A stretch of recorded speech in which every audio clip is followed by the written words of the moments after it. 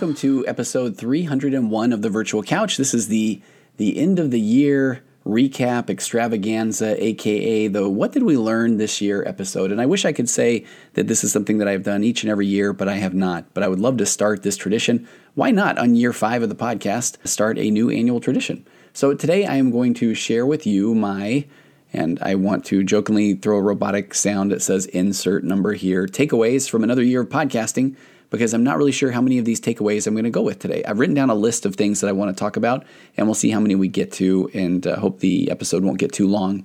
But I wanted to start with a huge takeaway that I've talked about for more than just this past year, but things have really honed in with those 4 pillars of a connected conversation.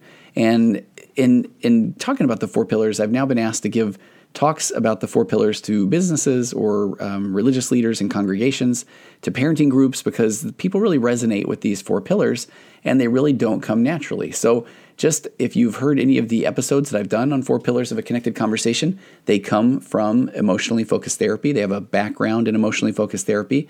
And I realize that there are people that have, on a couple of the YouTube videos I put out, have commented that they aren't necessarily exactly in line with emotionally focused therapy, that sort of thing. And that is no problem, because these are some pillars of connected conversation that I feel like I've developed in 15 plus years in the chair and working with over 1,000 couples and really trying to see what works. And I had the emotionally focused therapy roots, and I would talk often about just the concepts around EFT and giving out emotional bids, and that we really want to know that our partner is there for us, that we can count on them, that they have our back, that they love us.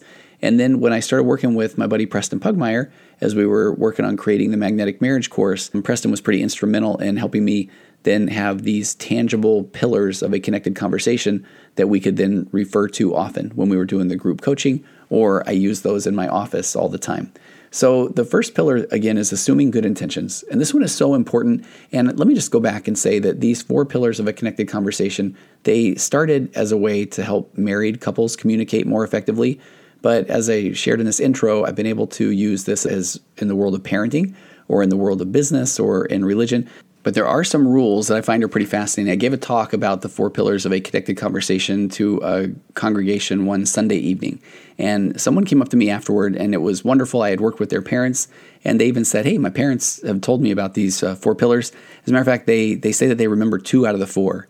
And I appreciated that comment, but I really did feel like, not that the people were missing the boat, but the pillars, it's important to understand that they are not a la carte principles. One cannot pick and choose which of the 4 pillars that they're willing to commit to and which ones they might disagree with, because these are the foundational principles of having a connected conversation. I really feel like this is a framework to be able to have a connected conversation, a productive conversation with anybody. And so when conversations break down, I feel like you can turn back to one of these 4 pillars, and you will no doubt be able to identify where one or both of you broke one of the pillars, which led to a breakdown in the conversation. And again, the foundational principle here, the paradigm shift that's fascinating is, and I think it's difficult to conceptualize initially, but the goal is to be heard and not to find a resolution, because our brains are trained to want to resolve and to fix. So it is a little bit uncomfortable to leave a conversation feeling unresolved, but it is in that attempt at compromise or resolution that eventually puts couples out into the weeds where they're arguing, into this fight or flight mode, or into these defensive stances, or retreating back to their bunkers. So going into the 4 pillars, it is so important to note that one of the very core foundational rules is starting from a place of curiosity and wanting to hear more about the other person's experience. So the first pillar is assuming good intentions, that nobody wakes up and thinks that they want to hurt their partner. And if we even add a caveat to that, so assuming good intentions, or if you need to, there's a reason why people do the things that they do, why they show up the way that they do. So you don't have to get defensive or go into your emotional bunker to protect yourself, even if you have a hard time believing that there are good intentions behind a message that your spouse or that somebody else is giving you. And right now, if we commit to these principles, these 4 pillars, immediately, right now, out of the gate is not the time to voice those concerns, because it's going to immediately derail the conversation. If your spouse comes to you and they are angry, or if they're withdrawn, that you need to make that assumption that they feel like that is the way they had to show up to present their message. That if they didn't do it with anger, or if they didn't just withdraw, that they would never be heard. Like that's the only way that they feel like they are heard or understood. So if your spouse is withdrawn, then assume, in assuming good intentions, that they feel like showing up in this withdrawn nature is the only way that they will be noticed, or that ultimately they'll be seen in the relationship. So that assuming of good intentions is very important. The second pillar is don't send the message of you're wrong or I don't believe you, even if you think that they are wrong or you don't believe them. And that message is really sent immediately when you contradict somebody's statement or feeling. And examples may look like saying, well, that doesn't make sense, or I'm not doing that, or I didn't say that, or I already know what you're going to say, or I've already answered this, or that didn't happen, or that's not the way I remember it. And the not sending the message of you're wrong or I don't believe you is really more of a little bit of a mindset. So it's more of this shift in your own mind of I'm going to assume good intentions, and as they are expressing something to me, that I'm not going to immediately contradict them. So your partner might come at you in a state of fear or insecurity and say something like, I don't even think I can pass this test, or I'm afraid I can't give a good talk in front of people. And even though you feel like you're being encouraging, you can even convey the message of you're wrong by saying positive things like, hey, you can do it, or you can do hard things, or I've been in your exact situation and here's how I handled it. And so that second pillar of not sending the message of you're wrong or I don't believe you follows just so perfectly after that assumption of good intentions. And then the third pillar, and this one's so key, is ask questions before making comments. And I feel like the job for both people is to listen and to ask questions. But remember, the goal of this connected conversation using these 4 pillars is to be heard and not to resolve. And it's going to feel counterintuitive, but this is absolutely a trust the process concept. Stephen Covey, a wonderful author, says seek first to understand and then be understood. And that's the vibe we're looking for with this ask questions before making comments. That this is an opportunity for you to explore and learn about your spouse. What makes them tick? How do they arrive at their conclusions? And this is where you'll learn to go on, my favorite phrase, go on their train of thought. And one of the most difficult things when you are asking questions before making comments is you will find yourself wanting to be just responsive. You're going to find yourself being immediately triggered at times of wanting to contradict or wanting to, that's where that challenge of, as they express themselves, of wanting to then say, wait, that isn't the way it went. But remember that the goal is to have a connected conversation. The goal is to be heard, and this is not the natural way that we communicate. So it is going to take patience to be able to sit back and say, tell me more about that. Take me on your train of thought. So this is where you need to practice your active listening skills and use these empathetic statements of that would be hard, or tell me more, or I didn't realize you felt that way, or how long have you felt that way? And avoid these landmine phrases where they might just seem reflexive at that point in the relationship. And then the fourth pillar is staying present and leaning in. It is not going into what I often refer to as a victim mentality or victim mode. So leaning into the conversation, lean into vulnerability. Don't go into your bunker. Don't retreat, especially when the conversation gets uncomfortable. Because I often say we are so afraid that a conversation will turn to contention that we avoid tension altogether. And so that is one of the biggest challenges of pillar 4. So you may, and let me just walk you through a really simple yet very regular example where if we're going to say that the wife in this situation says that, hey, I don't feel like you are there for me when you come home from work. And this is one that I've had this variation several times in my office. And so if the guy now is going to be the listener, the wife is the speaker, and they're in my office, we're going to start right out with assuming good intentions that she's not saying this to hurt you, that she feels like this is the way she needs to express herself in order to have a conversation. So even if he feels like he is going to showing up for you boot camp and that he has been working very hard to show up for her, which, spoiler alert, in this example I'm about to give, that is absolutely the fact, that if he immediately says, okay, that's ridiculous, he's just violated pillar 2. So, or if he says, okay, but you don't understand, or let me just tell you first what I've been going through and then I'll hear you, then he's violating pillar 3. We need to ask questions before making comments. And the way that people will often violate pillar 4 is they may assume the good intentions in pillar 1. They may not tell the person that they disagree in pillar 2. They might even ask some questions. Okay, tell me more about that. Help me see my blind spots. What does that look like for you? And then we're having a connected conversation. But then pillar 4, then that's where they may then say, okay, well, I guess it doesn't matter what my experience is, or I'll just keep going to work and bring home a paycheck. So when we go into that victim mode in pillar 4, then we want our spouse to rescue us and come and say, no, you're amazing, you're great, I shouldn't have said that. So once the person in this scenario, once the wife felt heard, where she said, I feel like you haven't been here for me, especially when you get home from work, And then he says, okay, I'm assuming good intentions. I'm not going to tell her she's wrong. And he's going to say, help me understand what that looks like. The questions before comments.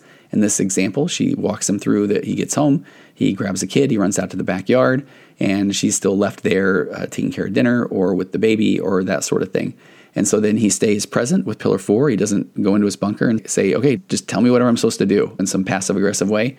So once she felt heard, and then he was able to use nice empathy statements of that would be really hard. I appreciate you sharing that.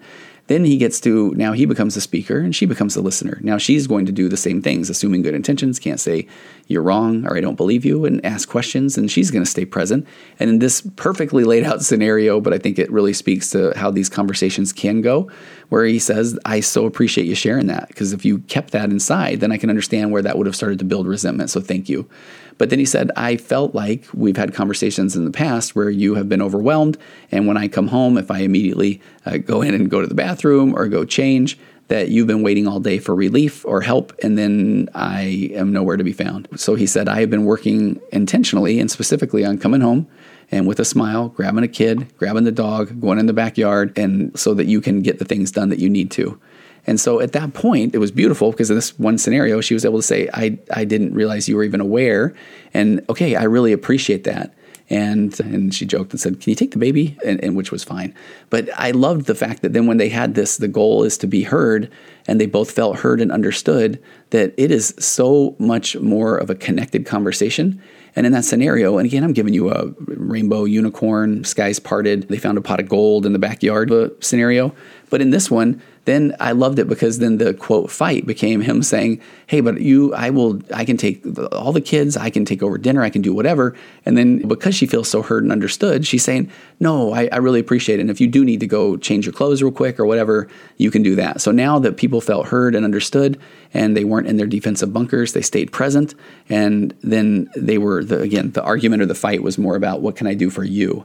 And it's beautiful. And the thing that is so significant about those 4 pillars is it's not just that we were heard, but we didn't argue and we didn't fight. Not that everybody's going to have their disagreements, but when you stick to this framework, and when this framework becomes the way that you process any and all situations in your marriage, and I really do mean any, where do you want to eat tonight? Or I don't know, what do you think about this outfit that I'm wearing? Or those kind of things, which again, that can be a charged topic. But when you just eat and sleep and breathe these 4 pillars, which is absolutely possible, that then you really do want to go to your spouse and communicate. Or when you do feel like something has gone wrong in a conversation, but I have to assume good intentions, and not trying to hurt me, and then I can say, hey, tell me more about that. That you have such confidence in the communication itself that then you're starting to lean in more to even the difficult conversations. And I feel like as a marriage therapist, often people come into my office, and even when I teach these 4 pillars, they want to immediately go to the high charge topics. They want to go to sex, politics, religion, finances, and parenting. But we need to establish a framework where we are good at using these 4 pillars of a connected conversation so that when we get to the higher charge topics, that we have these skills and that we can use those more effectively. So there's the big takeaway of what have we learned this year was it's just been a really, really solid year of 4 pillars. And the 4 pillars are the basis of Preston and my magnetic marriage course. We ran 3 rounds of that this year. Each one of them sold out quickly, and they changed lives. So we're going to be kicking that up again in January, and you can reach out to me if you're interested to find out more about that. But it's been phenomenal because that is the basis of the marriage course. So let's get to the second big takeaway of the year, which is the concept of differentiation. Oh my goodness, I talked about this incessantly for quite a while, and I've got my hands out, and because differentiation, as my associate or intern Nate talked about on an episode that we were on together, where he said very simply, differentiation is where one person ends and the other begins. So the reason I talk about having my hands out is if you're listening, don't do this while you're driving, if you're riding a bike or that sort of thing. But if you just put your hands together, clasp them together, then this is where I talk about, and I'm going to use an all or nothing statement, but for the most part, I feel like it's fairly true, that when we get into relationships, whether it's with a spouse, a significant other, whether it's with your kids, whether it's with your religious leader, whether it's with your church, and whether it's with your work, that we start out enmeshed and codependent. And this is another one where some people on my YouTube channel have said, you're using those enmeshed and codependent phrases flippantly. And that is a fair point, which is ironic because it is absolutely what we're talking about in differentiation, is that everyone has their own thoughts and opinions and feelings. And so I want to have those conversations. But stick with me here. So I'm oversimplifying the fact that we come into relationships as these with our own attachment wounds and our own abandonment wounds, meaning that when we come from birth and we are these little egocentric kids that then move forward into relationships, that we really don't have a sense of other people's struggles or suffering when we're kids. And so we really do feel like everything revolves around us. So if we're not having our needs met, then it's because we are broken or unlovable or it's something that we did.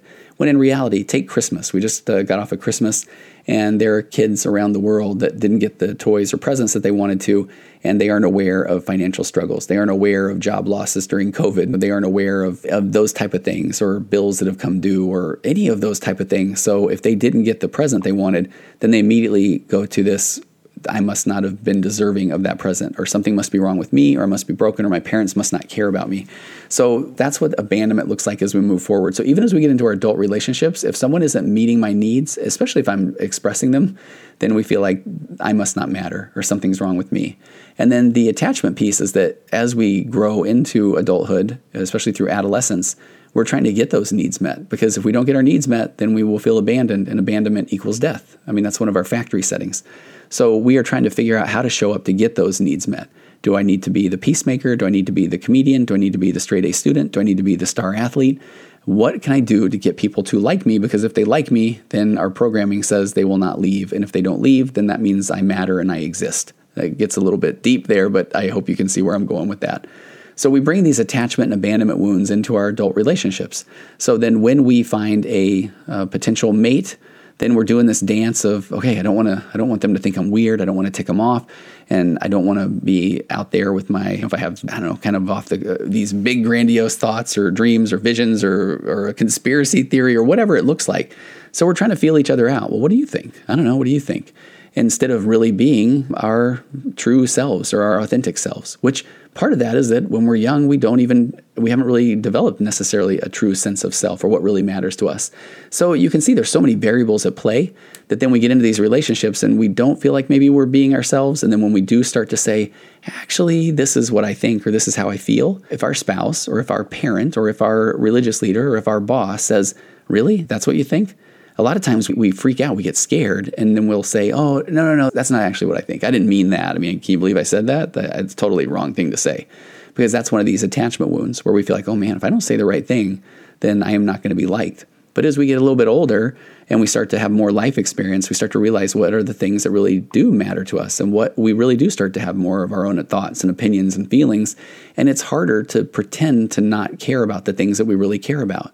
So if we're in a relationship and we are now enmeshed and codependent, then as we start to then differentiate, again, where one person ends and the other begins, that as we start to separate or pull away with our own thoughts and feelings from someone, then that can often leave this other person feeling like, oh my gosh, you must not care about me. Here comes that abandonment piece. And so I often say that as people do start to become interdependent instead of codependent, and as they start to realize that you are two autonomous individuals in a relationship, and that's a good thing, then in the middle of that differentiation, there's often this feeling of invalidation or fear or worry.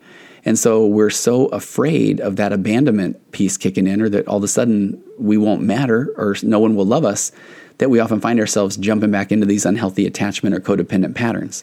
So differentiation, where one person ends and the other begins. And one of the hard things can be if only one of you is on this journey of self-discovery, and the more that you realize, oh no, it's okay. It's okay that I have my own thoughts, feelings, and opinions because I am the only version of me. And you have your thoughts, feelings, and opinions because you're the only version of you.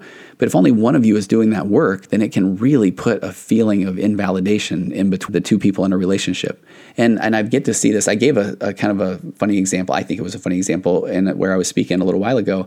And my wife, who just is the cutest and kindest person in the world, as she is maturing or growing, we're getting old. We're in our 50s now, and she's wearing cute things and jewelry and this sort of thing. And it's funny because I could realize that go back 10, 15, 20 years, and I could have realized in my own insecurities that if she was starting to find her own sense of style or fashion or that sort of thing, that I could see where someone would then feel like, oh my gosh, she's never worn those things before. That must mean that she is going to leave. That must mean that she is doing that for someone else, when in reality, no, she's really stepping into her own sense of self just as I want to find my own sense of self. And then if we are in this relationship together and we recognize we're two interdependent, autonomous, differentiated people, then we're going through life with these two unique takes on the world. And so now as we approach things and we can communicate them together, now we've got two edified. 1 + 1 is 3. And now when we're looking at the situation saying, hey, tell me what you think about that. And we don't feel like that it means that something is wrong with us if another person has a different opinion. I hope you can start to see that is a type of a relationship that we don't even know what that looks like, because it's not the normal or natural way that we progress in relationships. You have to do the work to start to become interdependent, to start to become differentiated. But man, it is work that really does pay off. So two autonomous people with different experiences, there's going to be some feeling of invalidation there in the middle until we really learn how to communicate more effectively, which does go back to the huge takeaway number 1, which is with the 4 pillars of a connected conversation. So those 4 pillars are what can actually facilitate this concept of differentiation. And then once you do feel like, man, I can be myself and my spouse can be his or herself, and we are still feeling connected, and now we feel like we can take on the world with these 2 unique different views of the world. It is just an absolutely exciting and a new way to connect. Before we get to my third big takeaway of what have we learned this year, let me just throw a quick plug in again for BetterHelp.com. If you are interested in looking for help, therapy, looking for a licensed therapist, a licensed professional clinical counselor, somebody to start talking about things, start figuring things out about yourself and your own life, whether you have anxiety or depression or OCD, or you are in a difficult relationship, or you want parenting help and you're just not quite sure where to turn, or if you've tried to look around you, it's hard to get into a good therapist right now. The truth is the pandemic for mental health has really brought people out to seek help. And so go to betterhelp.com/virtualcouch. You'll get 10% off your first month's costs of finding help for yourself. You owe it to yourself to be the best version of you that you can be. And I cannot stress enough the intake, the filling out of the papers and the forms. They really do match you with somebody that is licensed, that is in your state, that practices the type of therapy that you are looking for, whether it is acceptance and commitment therapy or cognitive behavioral therapy or whatever that looks like. And the coolest part is if you don't really vibe or jive with your therapist, it's a really easy process to switch and to try somebody else. And that is absolutely fine and normal and okay, because you really do want to find a connection with your therapist. So try betterhelp.com/virtualcouch. You get 10% off. And they're aware of people that are struggling financially. They have financial aid available. And so if you have a lot of different excuses in your head about you're not quite sure where to go, you don't want to bump into somebody in the waiting room, you're not sure if you can afford it, invite all of those concerns to come along with you while you go to betterhelp.com/virtualcouch and just go to that point. See what happens from there. Because again, there's nothing quite like starting to figure things out. It's empowering. It really is. Okay, let's get to the third thing that we have learned this year. So I did an episode with Jeff Stoyer, who is a betrayal trauma expert, and he hosts a podcast called From Crisis to Connection, and he had me come on his show, and we did a 2-part episode and talking about helping couples navigate things like a faith crisis. If one of the people in the relationship is struggling with their faith, if the couple started out the relationship and they felt like they were on the same page, there's a lot of times where people feel like it's unfair that my spouse is changing, or this isn't what we signed up for in the beginning of our marriage. And that's all fair, but it's also part of the human experience. So Jeff had me on his podcast to talk about Fowler's Stages of Faith, which I am very passionate about. If you haven't heard any of the episodes I've done on that, please take a look and find those in the back catalog. And honestly, too, if you are interested, shoot me an email through my website, through tonyoverbay.com. And I've done a couple of mental health trainings. I did a worldwide mental health training on the topic was called, Faith Crisis, Spiritual Abuse, Mental Health, and Evolving Conversation. And I've got that tucked away on my YouTube channel, and I can send you that link if you are interested. And that's where I talk about kind of everything. Acceptance and commitment therapy meets Fowler's Stages of Faith, meets the 4 pillars of a connected conversation. And I would be more than happy to share that with you if you are interested. So just reach out to me and I'm happy to share that. But with Jeff, he came on and we did do a betrayal trauma episode. And there was a part on there where I've thought about this so much. And we talked about the fact that no one wakes up, if we go back to that pillar 1 that I talk about, nobody wakes up and thinks I'm going to have an affair, I'm going to be unfaithful, or I'm going to start to really withdraw or pull away from my marriage. That isn't why people sign up to get married in the first place. So if that is happening, there's something going on in the relationship. So as therapists, we often get people in our office where there has been things like infidelity, or just a complete emotional withdrawal. And that is often then what brings someone into counseling, into our offices. Jeff and I were talking about this. And then at that point, then we can help. If they are willing and able, we have tools and we can help. And we've got experience and years of examples of people that have come in even because of things that they never, ever thought would happen in their marriage. And then they really embrace the new tools. And then it is the wildest thing where down the road, a few months, people say, I can't believe what we had to go through to get here. I would never wish that upon anyone. But had we not gone through that, then we would not have known that we needed help. And then we would have not sought the tools. And so this is a big, long way to say that the third one is I really wrote down on my notes, you can't pre-package a trauma, meaning that you don't know what you don't know until you know it.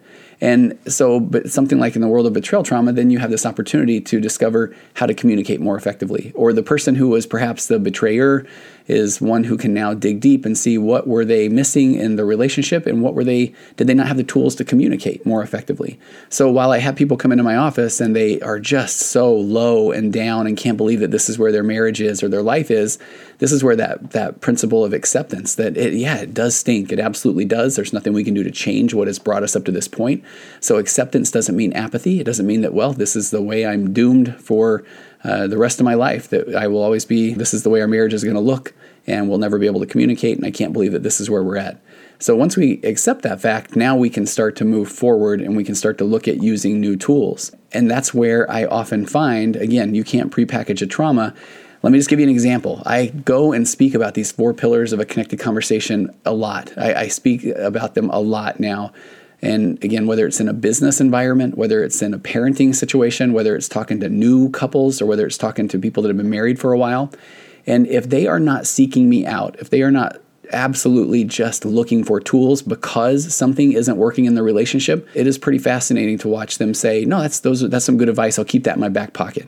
And every now and again, somebody might say, what were those 4 pillars again? And they may try to implore 1 or 2 or maybe even 3 of the pillars. But then when their marriage is at a point where it may not be salvageable, they feel like that's the case. Now they desperately look for a tool and they will do whatever they can to embrace the tool. And there's a part of me that just so desperately wants people to embrace the tools so far ahead of needing the tool, because then you will most likely never get to that point where you are looking for anything to help you make sense of a situation. And again, the betrayal trauma example is one of the biggest ones, because I could teach people to communicate more effectively. And if they had those tools to communicate more effectively, then I think it's fair to say that some of the betrayal piece may not enter into a relationship if they're able to effectively communicate their needs and wants, and not do so in a way where then they express themselves and then their partner is absolutely offended and then says, I can't believe you even brought that up, or I can't believe you said that. And so then the person that brought that up then now feels even worse. And so then they vow to never bring up uncomfortable things again. Where if I had somebody if we taught 4 pillars school system in high school, I'm just throwing that out there hypothetically. And so we went into relationships knowing that it's okay. We want to be emotionally mature and we're not afraid of things escalating to contention, and we're okay with tension because we have tools to be able to communicate. What a different world this would be. But I also realize that everyone has had different experiences in their life. And one of the other things that hits me often in my office is when I'm trying to preach these 4 pillars to a couple that just comes into my office, I realize that they aren't even hearing me. They may hear the concept of 4 pillars, and that might be what initially caused them to reach out to me, because it would be great to communicate that way. But in their minds, that's not what we're here to talk about. We're here to talk about what my spouse did and what they need to understand and what they need to realize. And so often the therapeutic process takes quite a bit longer than one thinks, because you don't know what you don't know. And I cannot tell you how often people come into my office and they really are coming in with this energy of, in essence, just I can be brutal, be blunt with me. I can take it. I want brutal honesty, and just tell me what I need to do. And if you even start to say, okay, we need to just embrace these 4 pillars, even on low charge topics, and you need to take up a daily mindfulness practice, and at that point, you're watching the eyes gloss over and there's somebody to say, okay, this guy doesn't get it. They don't understand how angry I am. They don't understand what my spouse has done. And so you really do have to put in that time and build that rapport, because as much as we think, no, give me the truth, then as soon as we start to talk about these tools, somebody in my position that has sat in front of thousands of people now, 1,000 couples plus, I really do want to say, okay, I would love to hand you a shortcut, but unfortunately, you have to do the work. You have to get to the point where you realize that you're coming in here and repeating, don't you understand what my spouse did? Or sure, mindfulness or breathing, great, but you don't understand what I'm going through. When in reality, when you're going to a professional that works in this area, we do understand. Maybe we don't understand perfectly, but we do have tools and we can help. And so unfortunately, people have to go through this process. When people tell me or ask me, how long does it take to get through something like betrayal trauma, or how long does it take to break out of an emotionally abusive, narcissistic, traits and tendencies relationship, I hate the cliched answer that I feel like I must give, and it will take as long as it takes because you are the only version of you that has ever gone through this the way that you have. So for some people, it might be 6 months. For some, it might be 2 years. But the good news is that you're on that path. You're on that path of growth or discovery. So that third one was you can't prepackage a trauma. And I wish, again, it's almost like the concept of a vaccination. I'm not trying to be all political, or I know that's a big thing today in the climate. But if you could just give a little bit of trauma that gave you just enough that now you needed to go seek out the help, that would be beautiful. But if there's somebody has a little bit of trauma, then typically they don't feel like they need to go overboard with this rigid framework that some therapist is pitching. This is one of those reasons why I don't know how many of you have had the experience where you buy a book and it gives you the little dopamine bump, and then you don't read the book, or you read the first chapter of the book, and then you think, okay, that didn't work, so I got to find another book. Or in this day and age, you buy an online course. I have done that. I've bought courses where I've got on a good sales page, and by the end, I'm like, that's me. They're reading my mind. I want to feel better. And so I buy this course, and then I don't really do anything about the course. But when I bought the course, I felt pretty good about it. I felt like I was taking action. And that kind of leads to my fourth thing. And I think it will probably make this into a 2-part episode. And I'm going to share my fourth, what have we learned this year? Because this one might take me a little while, because I'm just going to ramble a little bit because this one is so powerful to me. So I'm going to just say number 4 is how unique you really are. And meaning that literally, again, I go back to the ACT principle of you are the only version of you that has ever walked the face of the earth. Now, do not touch that dial, because I'm going to go a lot deeper. Let me step back and talk about, I've referred to a book called On Being Certain. And On Being Certain, in essence, is saying that we really do question, is there certainty? We so crave certainty in our brain that, let me go back to this betrayal trauma example. And I'm just going to speak from the heart here. I've worked with so many spouses. I'm going to just take the gender stereotype. The wife has been cheated on, and the husband has been the cheater or the affairer or the betrayer. And so in that scenario, the husband often has, because whether they've been caught or they've confessed, but they've given a little bit of data of what's happened. And absolutely, that pillar 1 of assuming good intentions, or there's a reason for why they've done what they're doing, especially when they're starting to give this information. They give just enough to help them feel like they are sharing, and they don't want to tell everything because they go to this place of shame. And there's also a component where they don't want their wife to hear all the gory details, and they don't want their wife to go to this extremely negative place. So they give her a little bit of information. But then at that point now, she is, I think Jeff Stoyer talked about in our episode, now she is just, it's like a landmine's gone off, and she's trying to backfill this crater that's been left, and wants to know the details, wants to know all the specifics. And so the more that she digs in and the more she finds inconsistencies in his story, then the more it just feeds her what he's not telling me. He's hiding things. They call it a staggered disclosure. So then he shares a little bit more, and in his mind he's saying, okay, if I'm going to stick to my guns right here. This is what I'm going to share. But then now at some point she's really just overthinking this and thinking and asking more questions. And so then he gives a little bit more information, and it just perpetuates this pretty negative cycle. But then again, it's the first time that either of them have gone through this process, and so often it's not as if somebody then takes a pause, goes and meets with a therapist, and then opens up to their spouse about betrayal or an affair, infidelity, that sort of thing.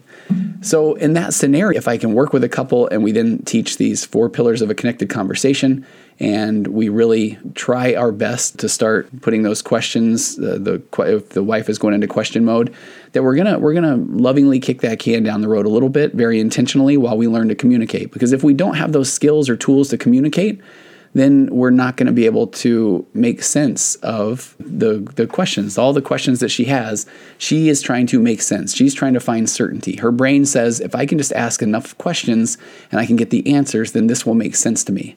So now let me step in again with this fourth piece of how unique you really are, of this desire for certainty that all of a sudden this wife is trying to process things through her lens.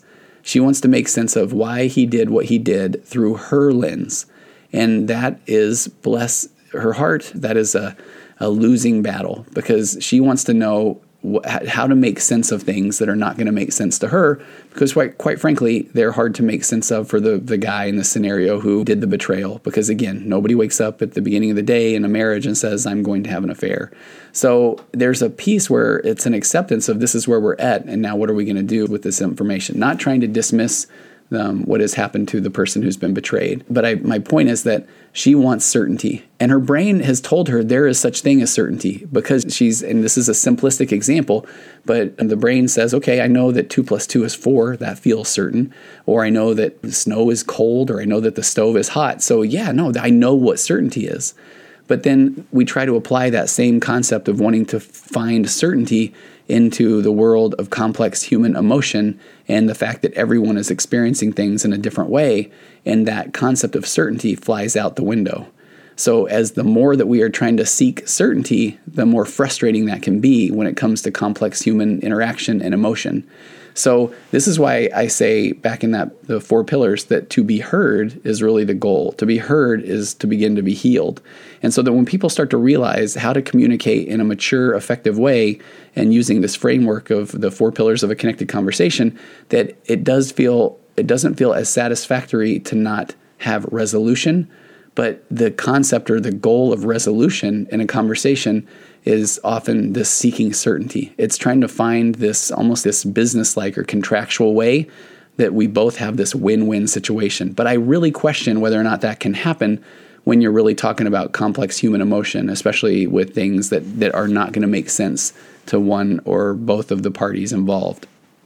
So the how unique you really are, the on being certain.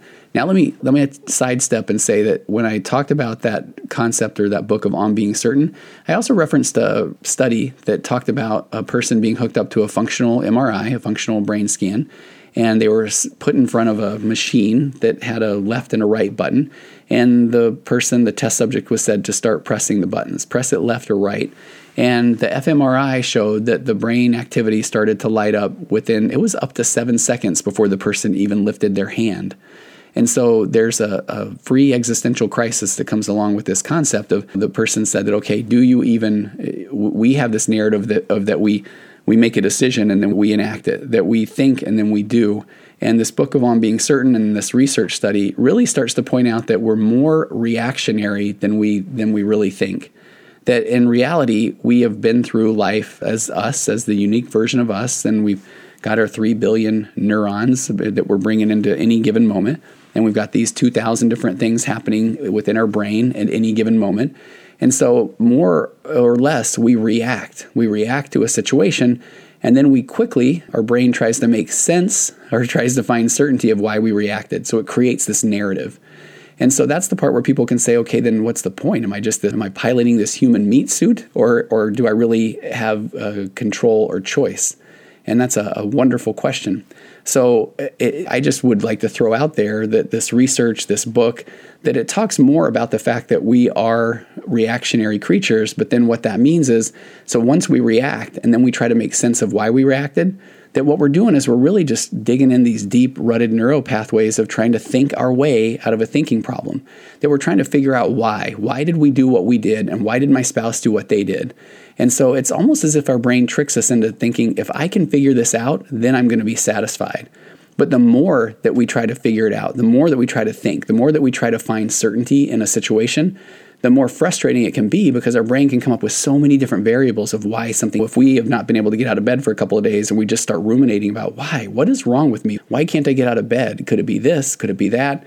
That in essence, the more that we're trying to figure out why we can't get out of bed, the more likely we are to stay in bed trying to figure out why we can't get out of bed. And so this book, this research study starts to talk about the concept of, instead of thinking, we need to do. So when I notice that I am thinking, then that's when I can take action, that I can start to do. And this ties in with the acceptance and commitment therapy lingo that I talk about so often, that we need to do, and ideally we do something of value. This is where we find out what our values are. And as we set value-based goals, go back and listen to episode 300 where Neil Hooper and I talked about this. It was just last week. But as you figure out what really matters to you and you start to take action, now we're starting to head down this path of more of a purpose-driven life or a sense of purpose. So when you notice that you are thinking, then at that point, then just notice it. I notice I'm thinking. I notice I'm trying to solve things. I notice that I'm feeling. And you don't try to stop the thought. You don't try to push the thought out of the way. You acknowledge it, and then you drop the rope of the tug-of-war of trying to figure out the reason or figure out certainty. And you then take action on something that matters. The example is a real simple one, is if you have a value of connection and you notice that you catch yourself, you notice at some point that you are feeling down and you are ruminating and wondering what is wrong with you and what's happening in my life, then at that point, just notice and give yourself some grace. And then if you have a value-based goal of connection, grab your phone, just scroll down to the bottom a little bit of your text app, and then just reach out to somebody. Anybody, and just say, hey, how you doing? Thinking about you.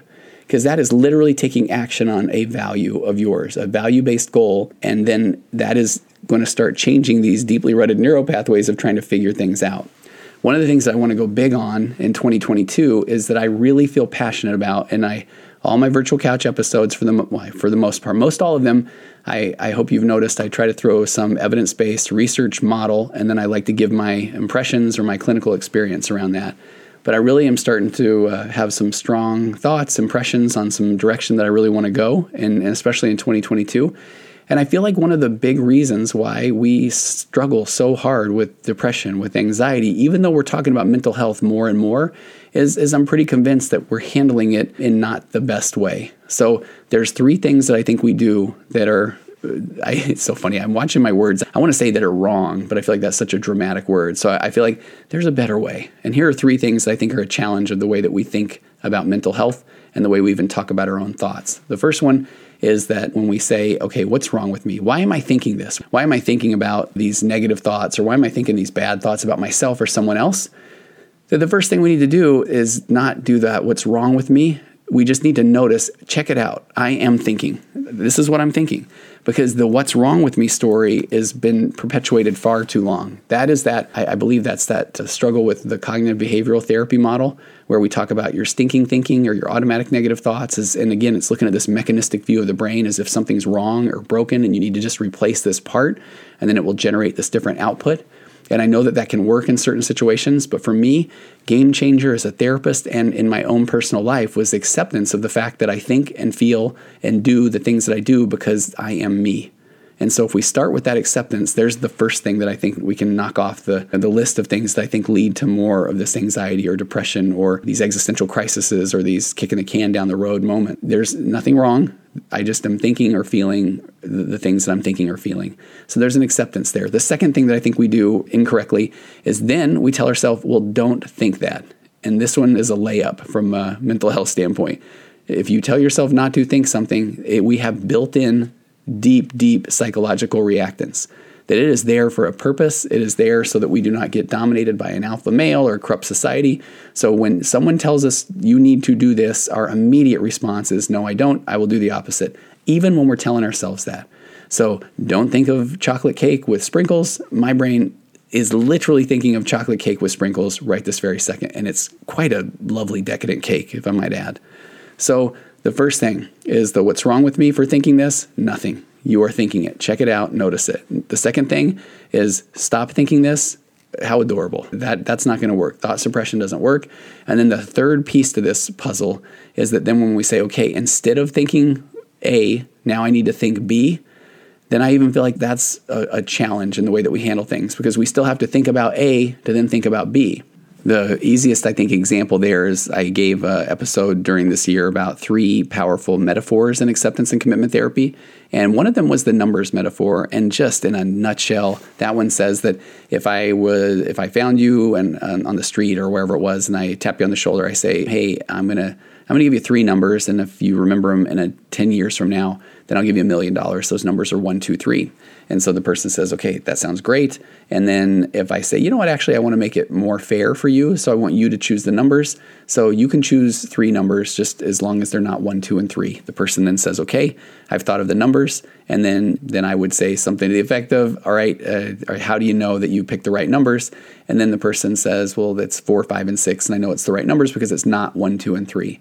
So then even when now we're trying to come up with this new thought that they have these new numbers that they even chose, that they still had to think of 1, 2, and 3 to get to those new numbers of 4, 5, and 6. So if you put that into the situation of the real world, if the thought of 1, 2, 3, if when I think that I am a bad person and nobody likes me, and then I'm supposed to then just say, well, that's an automatic negative thought. Whenever you think that, think instead of that, no, actually people do like me and I'm going to be okay, then you still have to find yourself with, I feel bad about myself and nobody likes me, to then get to the, well, wait, no, actually maybe somebody does. So now we're creating this, almost this dependence on the 1, 2, and 3 to get to 4, 5, and 6. And let me share an experience with you. And I thought this was beautiful. I was talking with a client a few weeks ago, and I've been working with her, and she's an amazing client, been through a whole lot. And we were almost done with the session, and she said, hey, I got to bring something up to you. She was being so nice and talking about really enjoying the podcast and that sort of thing.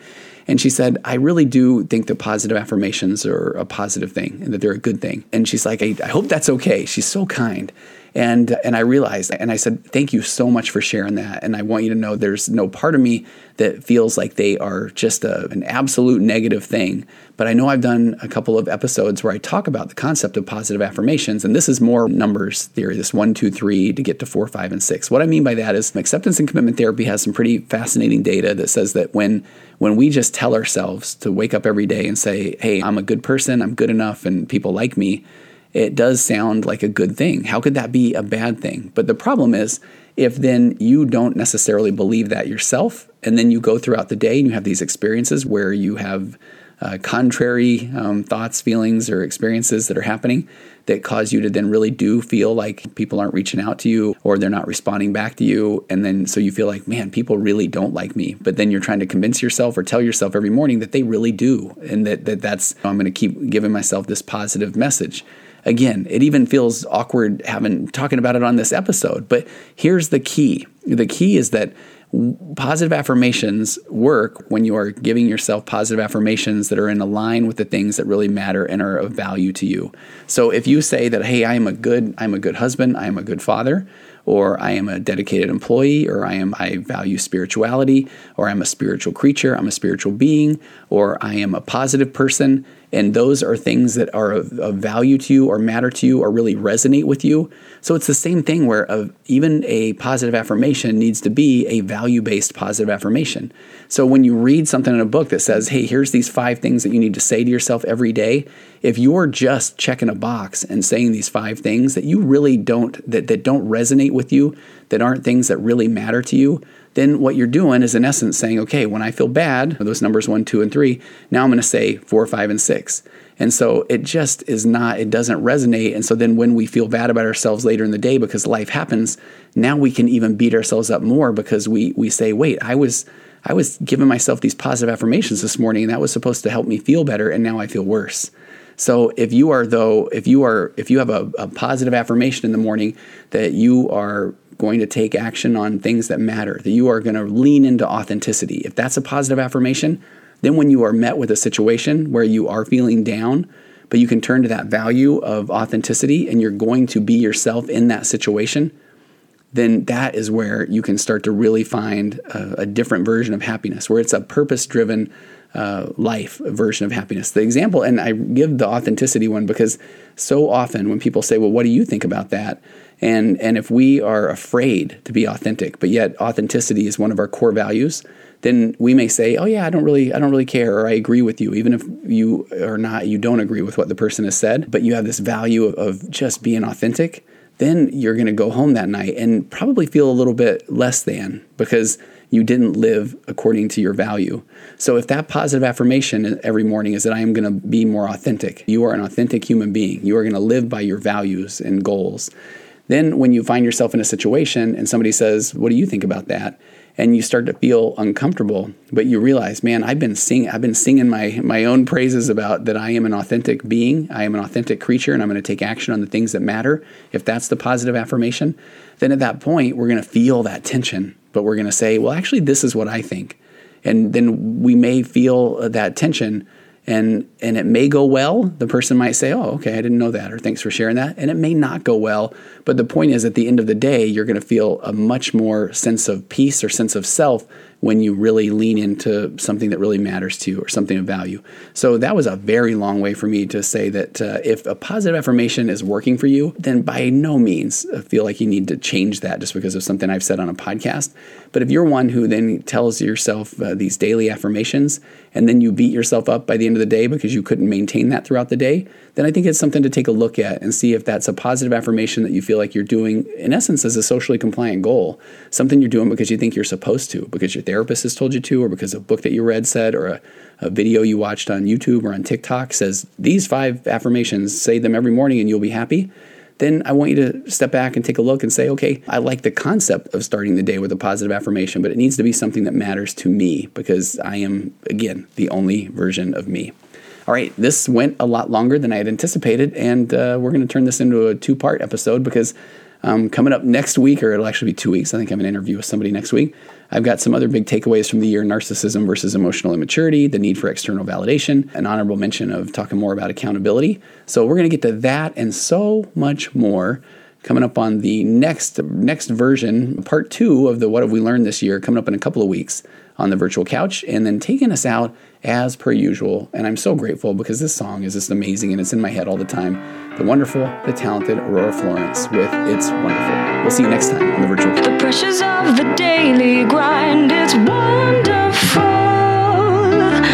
Elastic waist and rubber ghost, I'm floating past the midnight hour. They push aside the things that matter most. It's wonderful. I have to wonder which ghost is mine. He eats my ponder and somehow takes up all my time. The screen fireflies, they tickle all my fancies. I'm too vomit. It drowns us all deep in our dreams.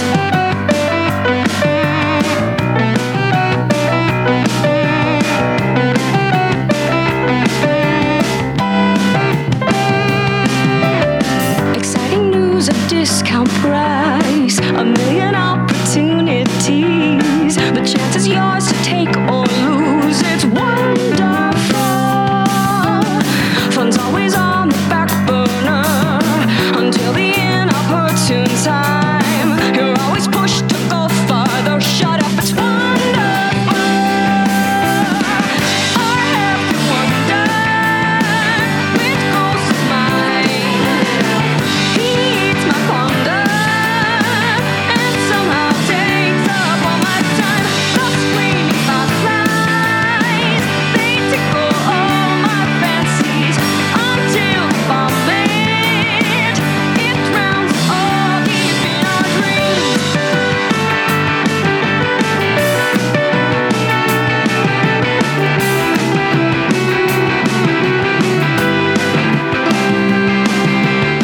Develop distance, don't explode. Allow the understanding through to heal the legs and hearts you broke.